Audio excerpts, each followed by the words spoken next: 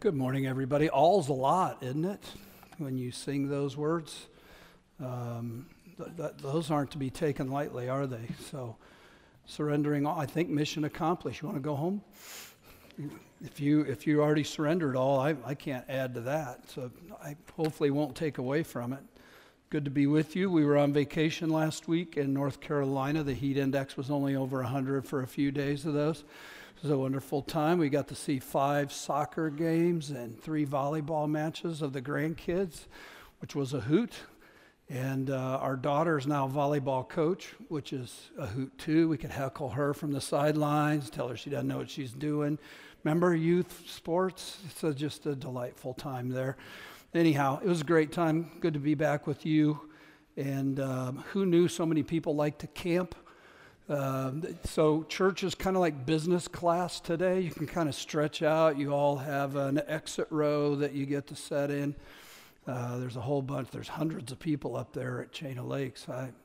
Who knew? Your food has bugs in it, and you smell bad. And as I always say, the best part about camping is going home. So I'm sure those folks will all be happy later today.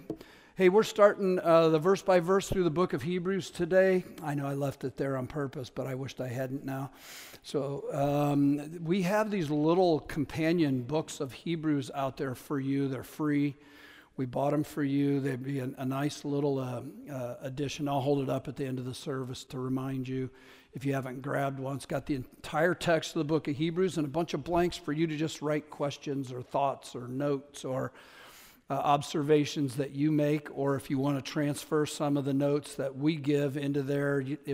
At the end, you're going to have a neat little comprehensive study of the book of Hebrews right in your hands that you can use later.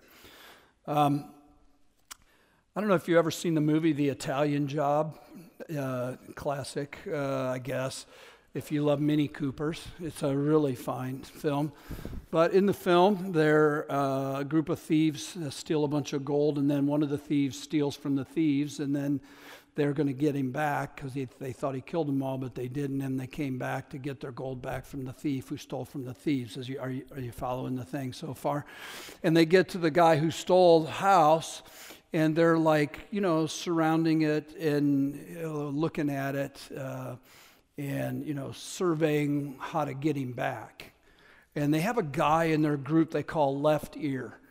And Left Ear's the guy who blew up a thing as a kid and couldn't hear out of his left ear because he loved explosives. And he's standing there, or he's sitting in the car looking at the house, and they're going to figure out how to break in the house. I'm going into way more detail than I planned on this. I apologize. Trying to set a scene for you. And he's standing there. He's like, okay, we'll do this. And then these 2 giant Rottweilers come out. And he goes, oh, man, they got dogs. And they go, yeah. And he goes, I don't do dogs. And they go, well, why don't you do dogs? He goes, because I had a bad experience. And so they start making fun of him, and he grabs his microphone. He goes, I had a bad experience. I don't do dogs, right? How many people say that about Christianity? I had a bad experience. I don't do church. I don't do Christianity. In fact, I want to talk with you this morning about deconstruction of faith versus construction of faith. So I'm going to give you the Joshua Harris problem. And I picked this out. Aim and I were listening to podcasts all the way back, 9.5 hours worth of podcast. I was bleary-eyed. My ears were bleeding by the time I got back to Fort Wayne. But anyhow, one of the podcasts was called I Kissed Christianity Goodbye by a fellow named Joshua Harris, who in the late 90s wrote a book that made him famous called I Kissed Dating Goodbye. Any of you heard of it? 7 of you. Great. We'll get along just fine. And in that book, Joshua Harris, who came out of the homeschool movement, built a case for dating being counterproductive to purity in young people's lives. And so he kissed Dating Goodbye. He was 22 years old when he wrote the book in 1997. He sold over 1 million copies of this book. Joshua Harris became part of the Christian celebrity scene.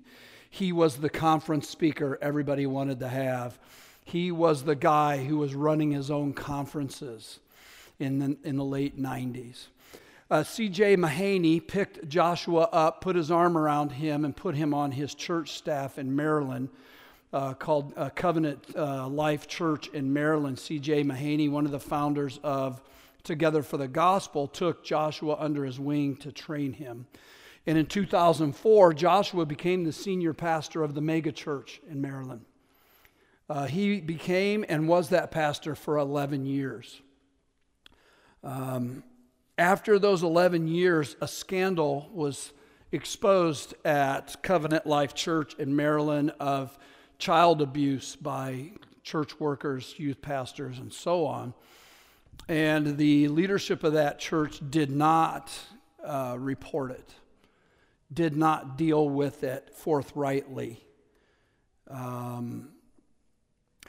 Troy, I don't think we would do that here, would we? I don't think so. If you do that here, we will send you to the police. We'll visit you in jail. Okay, we'll love on you, but you will stand accountable for your deeds. Anyhow, they didn't do that there. When it all became exposed, Joshua Harris was thrown out of the church as the pastor. He had never studied theology, so he decided this would be a good time. He moved clear across the country to Vancouver, Canada, and went to Regent Seminary there and began studying the Bible more earnestly. And as he studied the Bible at that point, he began to question everything he had believed to this point in his life. That was in 2016. 3 years later, 2019, Mr. I Kissed Dating Goodbye kissed his wife goodbye. And he divorced his wife and left his family of 3 kids in July of 2019. The next day, online, because everything happens online now, right, in real time. For us old folks, we get the news much later. But anyhow, he renounced Christianity the next day. So he divorced his wife one day. The following day, he renounced Christianity. And the guy who kissed dating goodbye, the guy who was the rock star conference speaker, the guy who was the megachurch pastor, said, I am deconstructing my faith. And he actually, for a time, put out a kit that you could buy for $279 to deconstruct your faith. Yay. I think I see something happening. Anyhow. Harris quit because he had, what? A bad experience. Now, if I had you stand up in this room, for every person in this room who's had a bad experience with Christianity, there'll probably be more of you standing than seated. What is it that keeps a person persevering when they've had a bad experience? Well, the book of Hebrews also shows a problem. Let me give you 5 passages. I think they're in your notes. And just quickly look at these 5 where the writer of Hebrews thinks that these folks are on the edge of deconstructing their faith. Are you ready? Chapter 2, verse 1. We must therefore pay a much closer attention to what we have heard, lest we drift away from it. He's concerned they're about to drift off in their away from their faith. Chapter 3, verse 12. Take care, brothers, lest there be in any of you an evil and unbelieving heart, leading you to fall away from the living God. There's a hardness in an unbelieving heart that frightens the writer. Chapter 5, verse 11. About this we have much to say, and it's hard to explain since you've become dull of hearing. These are not friendly warnings, are they? These are great concerns from the writer to the Hebrews who's saying, I think you guys are about to give up on your faith. Chapter 10, verse 26. If we go on sinning deliberately after receiving knowledge of the truth, there no longer remains a sacrifice of sins, There is a willful rebellion that's potentially a part of this Hebrew community. And finally, chapter 12, verse 25. See to it that you do not refuse him who is speaking, for if they did not escape when they refused him who warned them on earth, much less will we escape if we reject him who warns from heaven. There's a stubbornness and a potential for these Hebrew people to say, I don't want to be a part of this Christianity thing anymore. I have given up on persevering. I have had a bad experience. This has not turned out the way I was promised.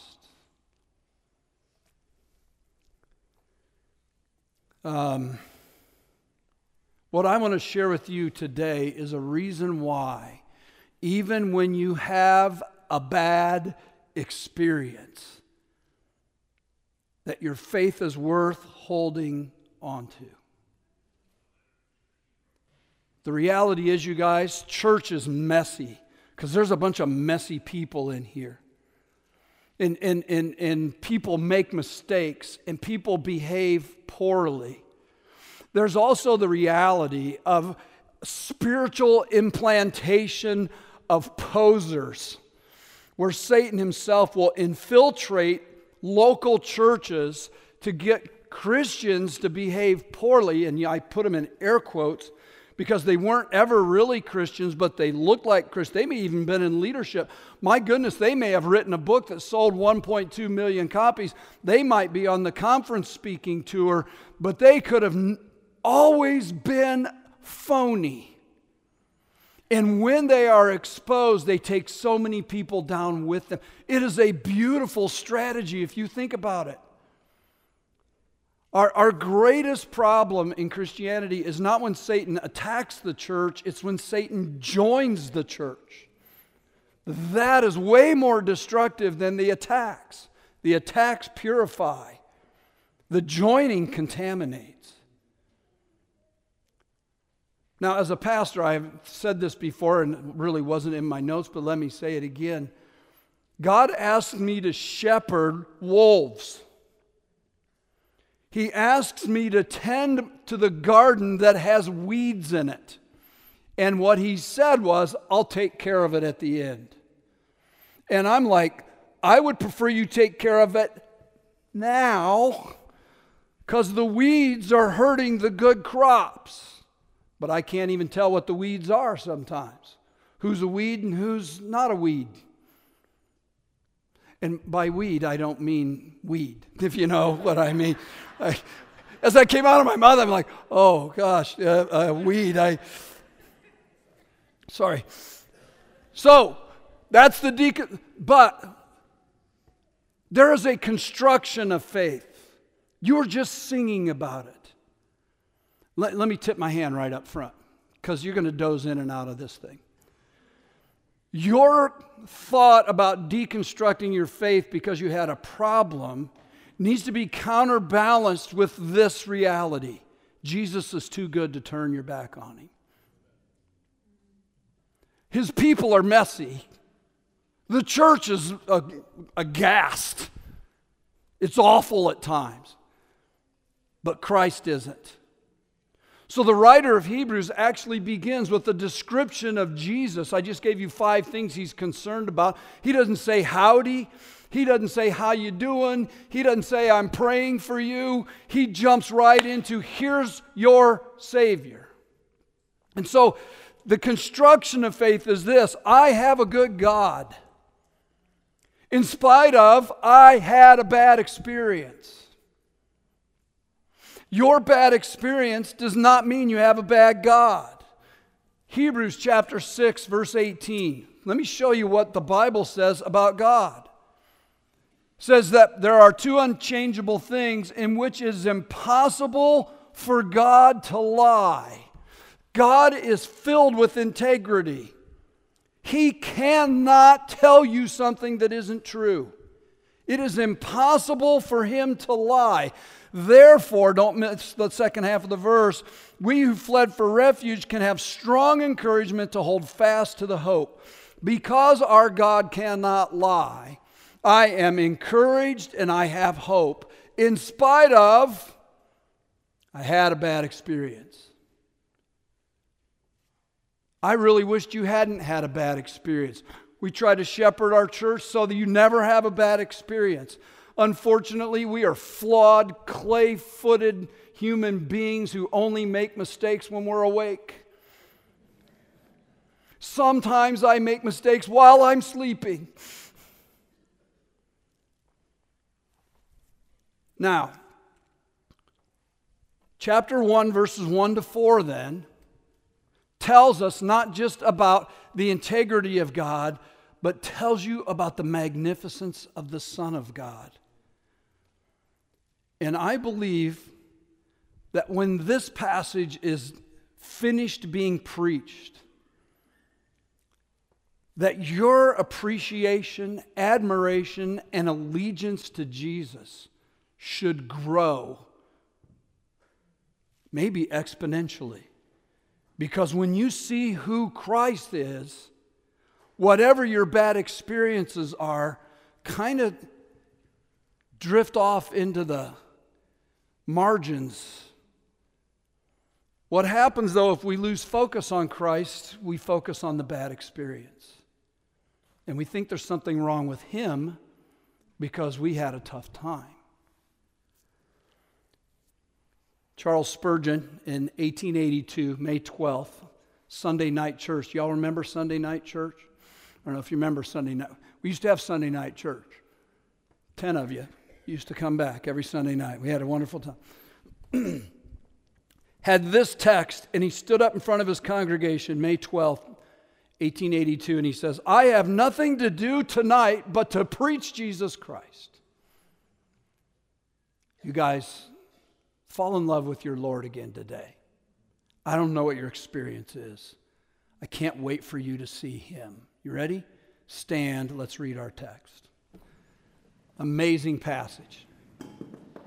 Long ago, at many times and in many ways, God spoke to our fathers by the prophets. But in these last days, He has spoken to us by His Son, the Son whom He appointed the heir of all things, the Son through whom He created the world. The Son is the radiance of the glory of God. The Son is the exact imprint of God's nature. The Son upholds the universe by the word of His power. The Son, after making purification for sins, sat down at the right hand of the Majesty on high. The Son has become much superior to the angels, as the name He has inherited is more excellent than theirs. That is some Son, isn't it? Let's pray. Father, we are humbled to gather in the name of Your Son today as Christians. We name Your Son as our Savior. We name Him as our Lord. We name Him as our King. He is our Redeemer. He is our Creator. He is the one who shares His inheritance with us. Indeed, Father, He is as divine as You are. And therefore, we bow before You and thank You for Your Son. And pray that we would never lose sight of Your Son as we live our lives in this sin-infested world, the world that attacks faith in Your Son. So I pray this morning for anybody in this room who's thinking about giving up because they had a bad experience. I pray for them this morning, Father, that they could see Your Son and that they would be overwhelmed by how great He is. Help me to speak well on Your behalf and lift His name high and draw these dear people to Him. And it's in His name we pray. Amen. Thank you. You ready? We got a bunch of good stuff here. So the passage starts out with God speaking. Long ago, in many ways, God spoke. In these last days, He has spoken. I know it's maybe picking nits a little bit, but it's not a small thing for God to talk. He didn't have to. He didn't have to reveal anything about himself, you guys.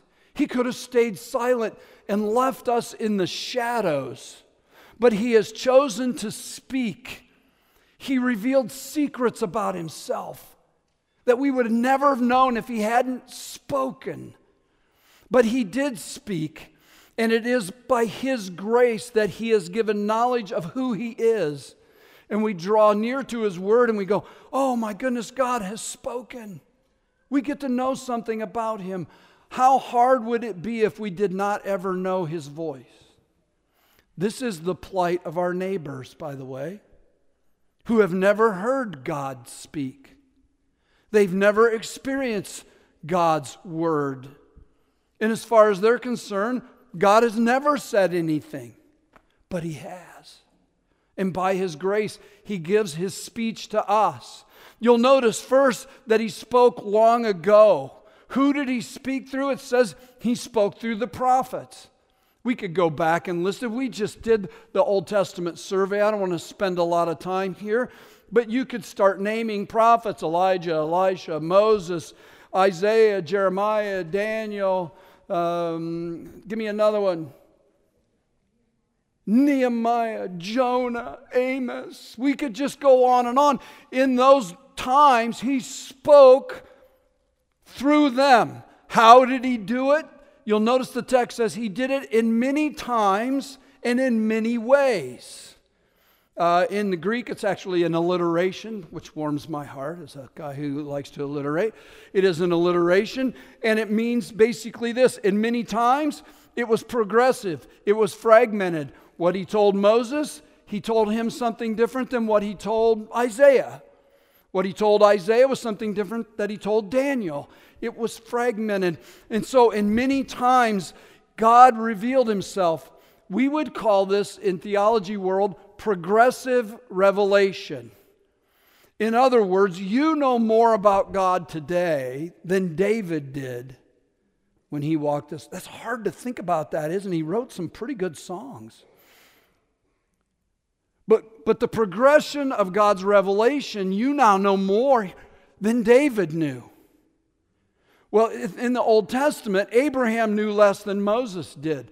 Moses knew less than Solomon did. Solomon knew less than, pick somebody, Gideon? No, Gideon was before him.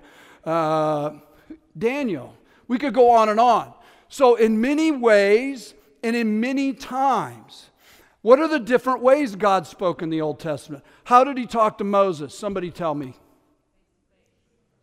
Boy, I heard a lot of noise, but I'm really old and kind of deaf.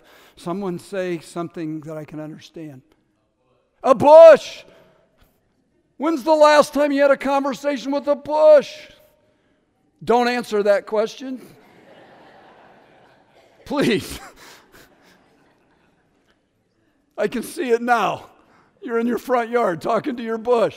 The little truck shows up, the men in the white suits. They put their arm around you. Come with me. Well, your neighbors are concerned about your well-being. Well, I'm talking to my bush.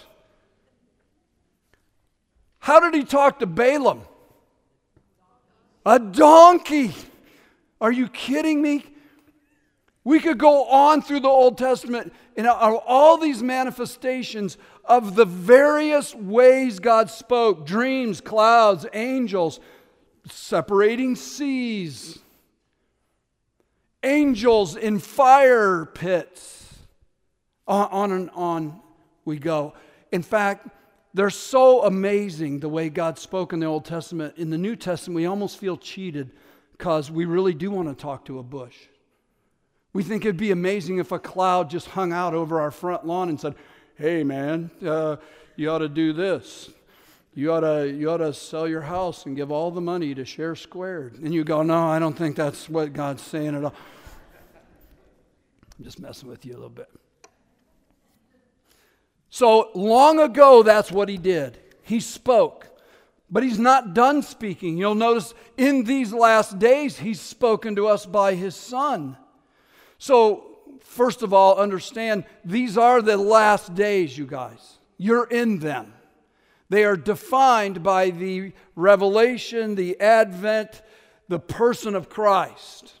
When the Son came, He ushered in the last days, and He came to speak God's word to us. George Guthrie put together just a little table of comparison. Let me go over it very quickly with you. So in the long ago, He spoke. In these last days, He spoke. Long ago, He spoke to our forefathers, the text says. In these last days, you'll notice who He's spoken to? Us. In the old days, He spoke through the prophets. In these last days, He's spoken by what? The Son. In the old days, He spoke in many different ways. How has He spoken in the last days? One way, through the Son. This is very helpful to us in understanding our Lord's place in the will of God. He becomes the voice of God in the last days. The implication is this, that God's speech through His Son is superior to burning bushes and clouds and donkeys. It's way better. It's more thorough. It's more comprehensive. When He sent His Son, He sent His greatest speech. I think when people have a bad experience, they forget that. I think when people have a bad experience, they let the experience speak to them louder than the Son. And so in chapter 3, verse 1 of our letter, it says, "Therefore, holy brothers, you who share in the heavenly calling," look at the next two words, "consider Jesus." He didn't say, consider your lovely lifestyle. He didn't say, consider the ease and the wonderful plan He has for your life. I'm going to talk a little bit more about how evangelical Christianity in the West has presented Christianity as the solution to all problems. I'm going to suggest to you that Christianity is going to be the source of many problems. And if you come into Christianity thinking, oh, I now have Jesus, all my problems are solved, and you continue to have problems, you're going to go, I had a bad experience. It's because you stop looking at the Son. Now, so the Son speaks in these last days. There are, in our passage, a description of 7 different things about this Son, and all of them showing that He is superior to everything and everyone who's come before Him.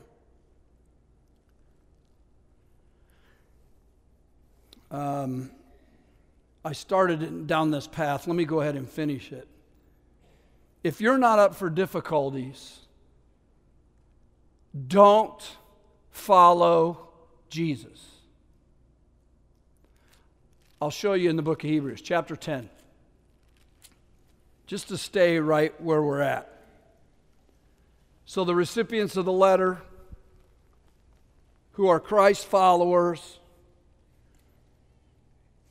and I don't think they've been taught what we've been taught in America, that if you follow Christ, everything's just going to be great.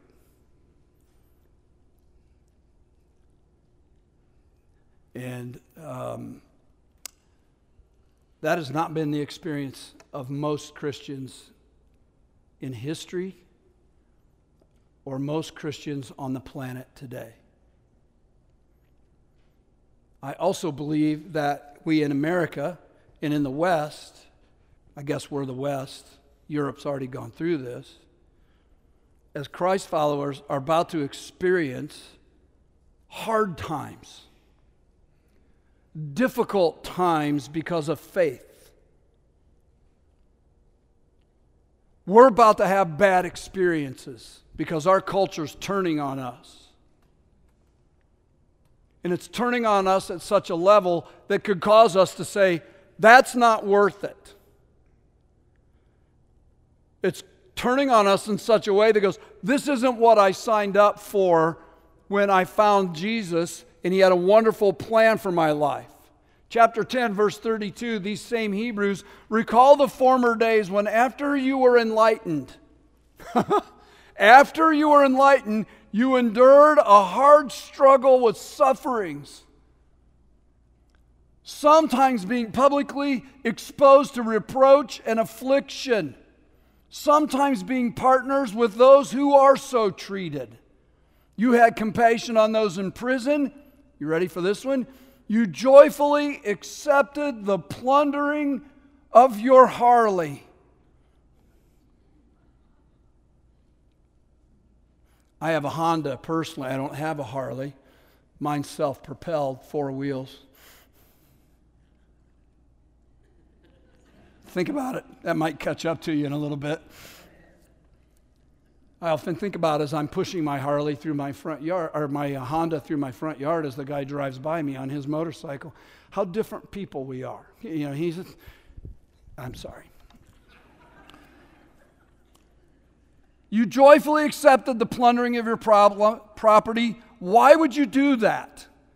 Because you know that you yourselves had a better possession and an abiding one. Therefore, do not deconstruct your faith. That's a loose paraphrase of don't throw away your confidence, which has a great reward. You have need of endurance, so that when you have done the will of God, you will receive what is promised. I'm going to get into that in just a moment.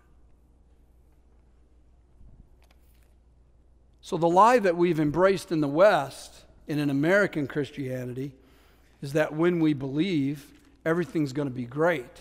What the Bible teaches us is when we believe, we have a whole new set of problems.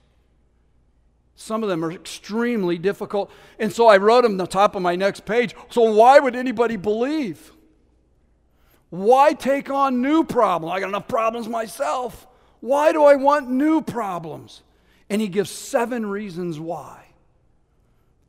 And let me sum it up with one sentence, though. The reason you're willing to endure those problems is because of the greatness of the Son.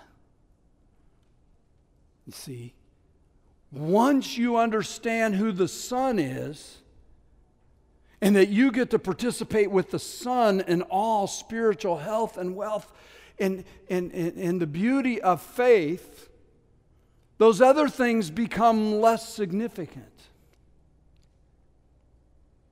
And you can then say, I had a bad experience, but my Lord's better than my experience. Okay? Let's go over the 7 real quick.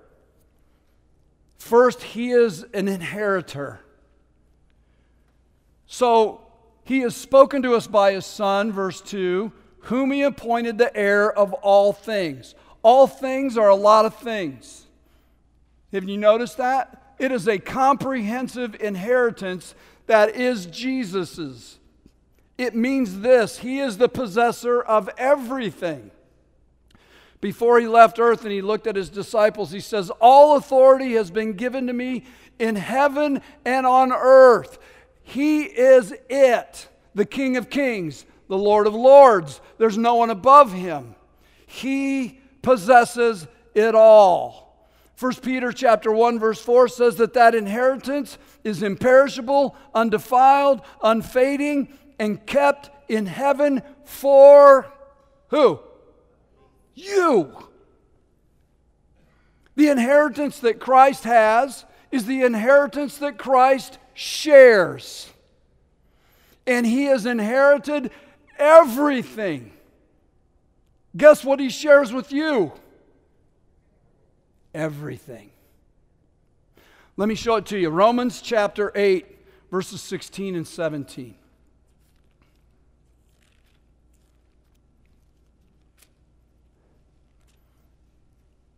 I normally would have had the page numbers, But I found out that we have 2 different kinds of Bibles in the chairs. Yay, not too smart on our part.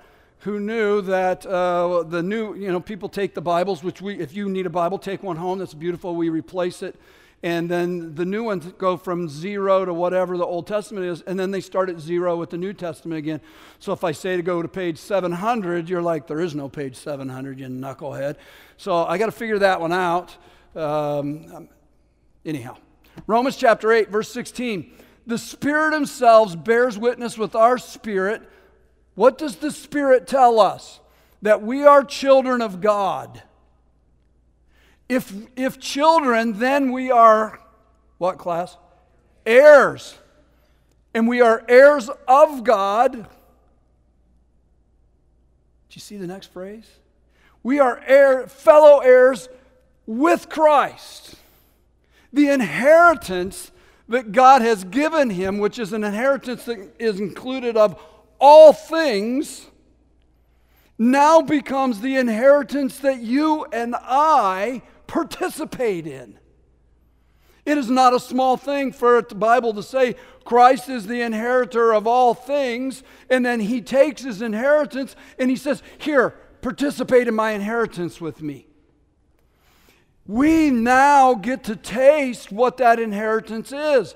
In Hebrews chapter 9, in verse 15, it says, he is the mediator of a new covenant so that those who are called may receive the promised eternal inheritance. The inheritance that you have in Christ covers all things for all times. You have an inheritance that's eternal. So your temporary bad experience cannot overwhelm what God has done for you in Jesus. He has made you the inheritor and the joint heir of all things. This is a big deal. I want you to go to Ephesians chapter 1, if you would, verse 18. This becomes very important for your faith, you guys, because you're going to have a bad experience. When that bad experience comes, how do you reconcile that? With your faith. I thought if I had faith, all things were going to be good. All things work together for the good. You keep telling me everything's going to be good. It's already good. So in Ephesians chapter 1, Paul prays for the Ephesians. I'm going to tear into the middle of it. In verse 18, he's praying that their eyes of your heart would be enlightened, that you may know what is the hope to which he's called you, and what are the riches of his glorious inheritance in the saints. He is praying for steadfastness for the Ephesian believers. They need to know what their inheritance is. That will give you a foundation to deal with the bad experiences. So when the Bible comes and says he's an inheritor, that's not a small thing. One last thing, Matthew chapter 25, and then I got to move on. I really, as I kind of ferreted out this inheritance thing in the scriptures, I'm like, oh, there's a sermon series here on inheritance, but I don't have time for that.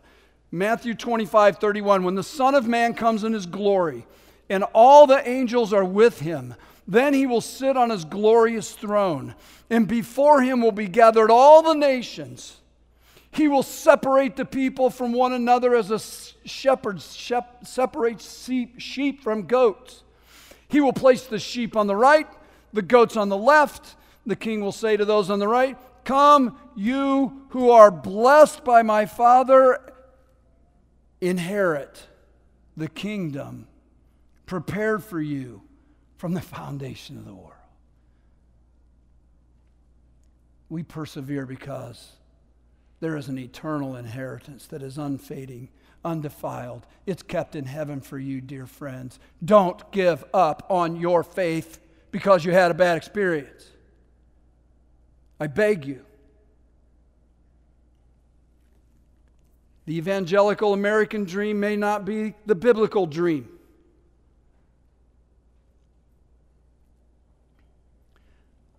I'll go faster through the next 6, I promise. Second, He is creator. We're back in Hebrews 1. He was appointed of heir of all things, and through Him also He created the world. The Son was the agent of creation. Interestingly, the word for world is not really the word you'd think for the earth, the cosmos, the dirt ball that we call home. It is the word for times or eons or ages. Christ didn't just create physical things. He created epochs. He created times and seasons. He is the controller of all things that have happened in the past and all things that will happen in the future, not just the things you can see. He created everything around Him. He's much more than the holder of this dirt planet. He's the maker of all time. When it says that He's the creator of the world, it is suggesting that Christ is the one who created all things. And so John in his gospel starts it out in chapter 1, I'll get there, and says this: in the beginning was the Word was with God, the Word was God. He was in the beginning with God. All things were made through Him. Without Him was not anything made that was made. We keep coming back to this, you guys. This, I think, is one of the great failures of my generation, if there's any young people. We gave a lot of ground away on God being the creator.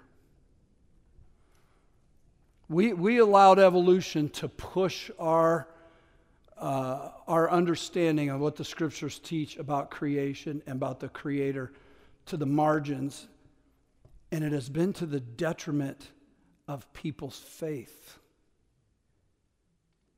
It's been to the detriment of, I had a bad experience, I don't think I believe anymore.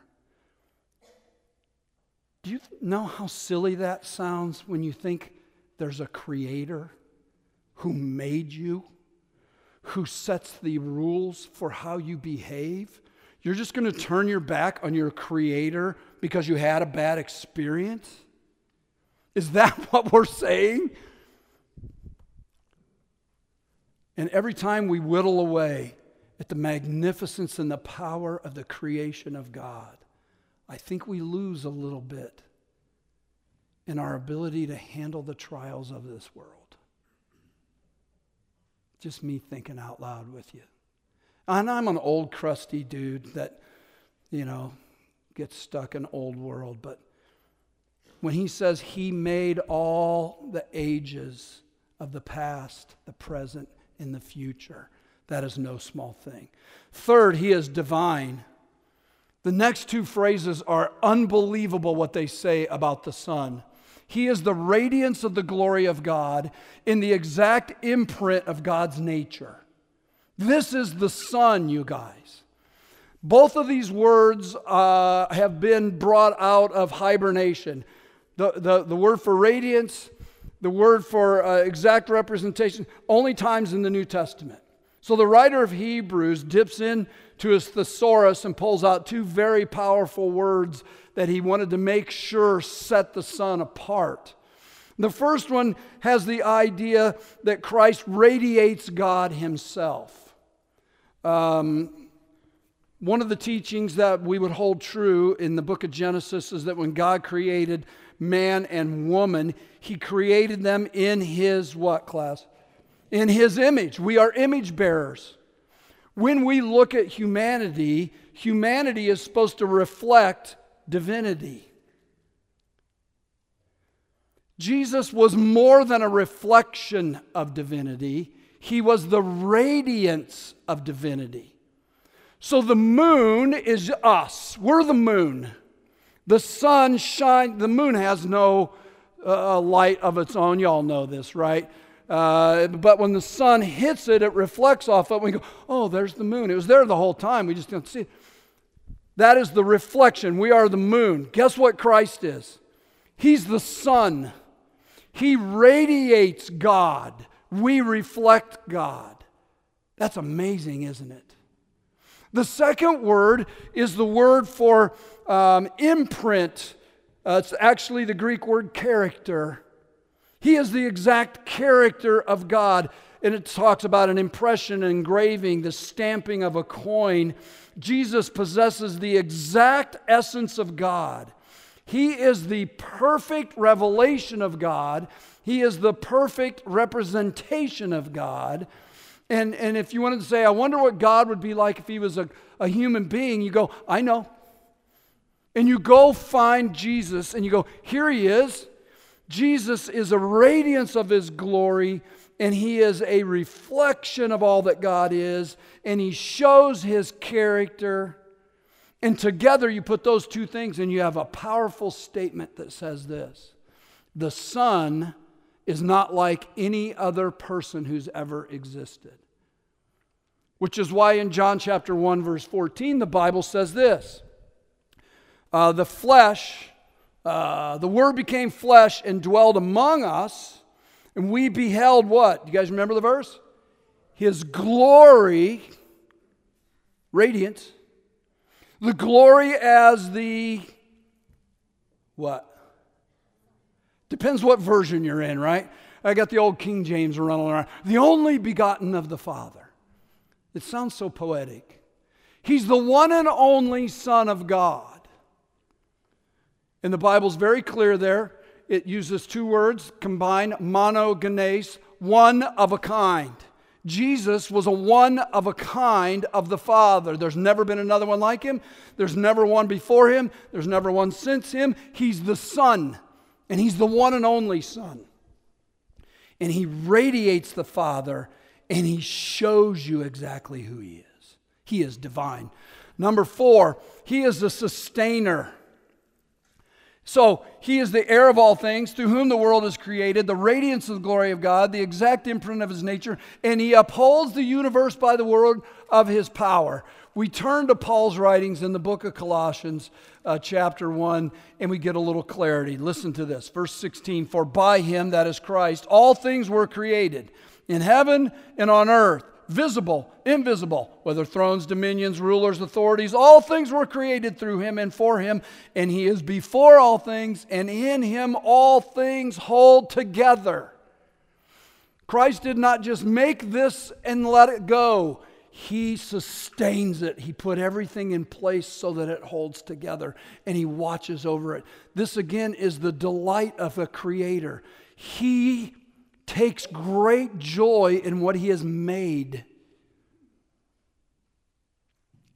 Because of that, he doesn't just let it go willy-nilly.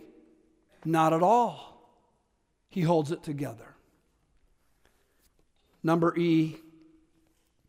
Just waiting to see if you're awake. Number E. He is a purifier. The text goes on to say, and after making purification for sins, he sat down. Think about this. Everything that he's made has been contaminated.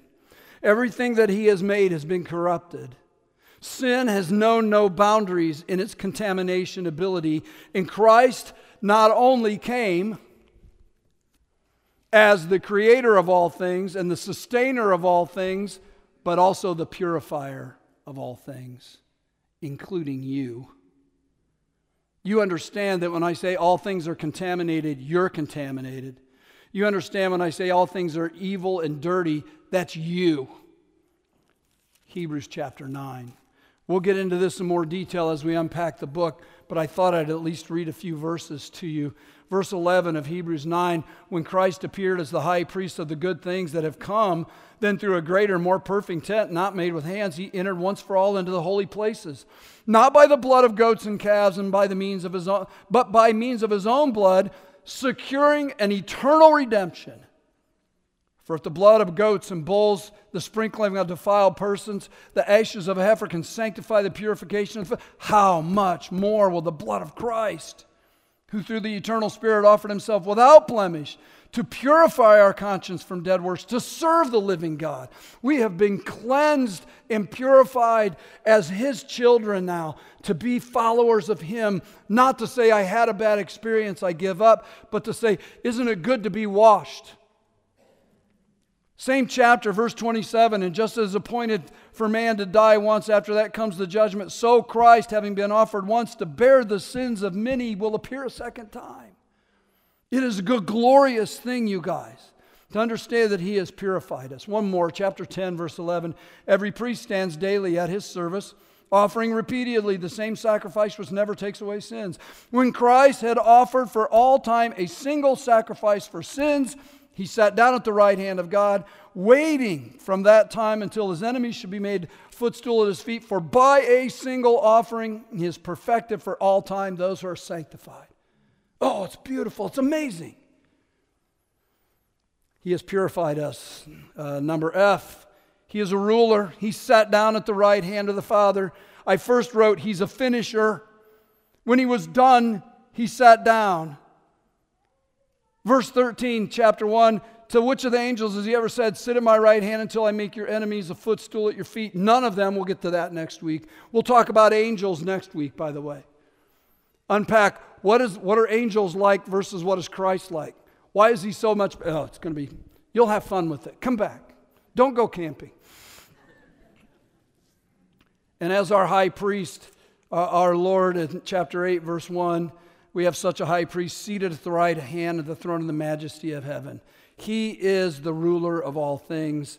And finally, He is greater. And I wished I had said He is superior, which is a word that shows up 13 times in the book of Hebrews. It is really the theme of our entire study, and it is this: Jesus is superior to everything that came before Him. Period. And it will be repeated over and over and over. And if you do not understand that, you will give up when you have a bad experience. So the writer of Hebrews, who's worried about these folks, what? Being hard-hearted, drifting away, being dull of hearing. What is his opening speech to them? You need to know about Christ more. You need to understand the magnificence of Jesus. And when you do, you'll be able to handle the struggles of this earth. How did the old hymn writer say it? In the light of His grace. I had it, now it's gone. What is it? Yeah, turn your eyes upon Jesus, look full in His wonderful face. And the things of this earth will grow strangely dim. Let's just sit here and let that roll over us a minute. In the light of His glory and grace. I don't know what problems you're going through, you guys. I don't. Here's what I do know. Christ is better. I'm sorry you're going through. We can weep with you. We can help you. I would prefer not to be judgmental. Would you be okay with that? If you don't mind not being judgmental when you turn it back this way. So here is your son. He's an inheritor, creator, divine, sustainer, purifier, ruler, and superior. The conclusion is this: I had a bad experience, but it is not comparable to the Savior. And instead of deconstruction, let's build. Instead of giving up, let's get greater. Because He is. Chapter 10, verses 19 to 25. The writer comes and he says this: since we have confidence, therefore, brothers, he writes to the believers, since we have confidence to enter the holy places by the blood of Jesus, by a new and living way He opened for us through the curtain that is His flesh. Since we have a great high priest over the household of God, there are 3 things we should do since that's true. Let us draw near with a true heart. Let us hold fast our confession of hope. Let us consider how to stir one another on. Let's not give up on each other. And if you even notice in the text, it means go to church. I hate church. I had a bad experience. I get it. I understand it. Hopefully I haven't been the cause of it. I can't guarantee that. But I can say this. Your Bible says, draw near, hold fast, and consider how to help your brothers do the same thing. Why? Because Christ is too good to quit on. Because Christ is too amazing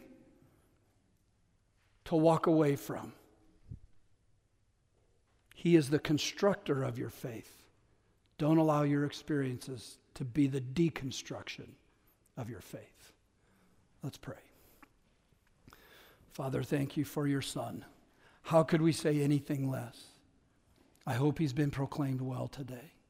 I hope the dear friends in this room have embraced him today.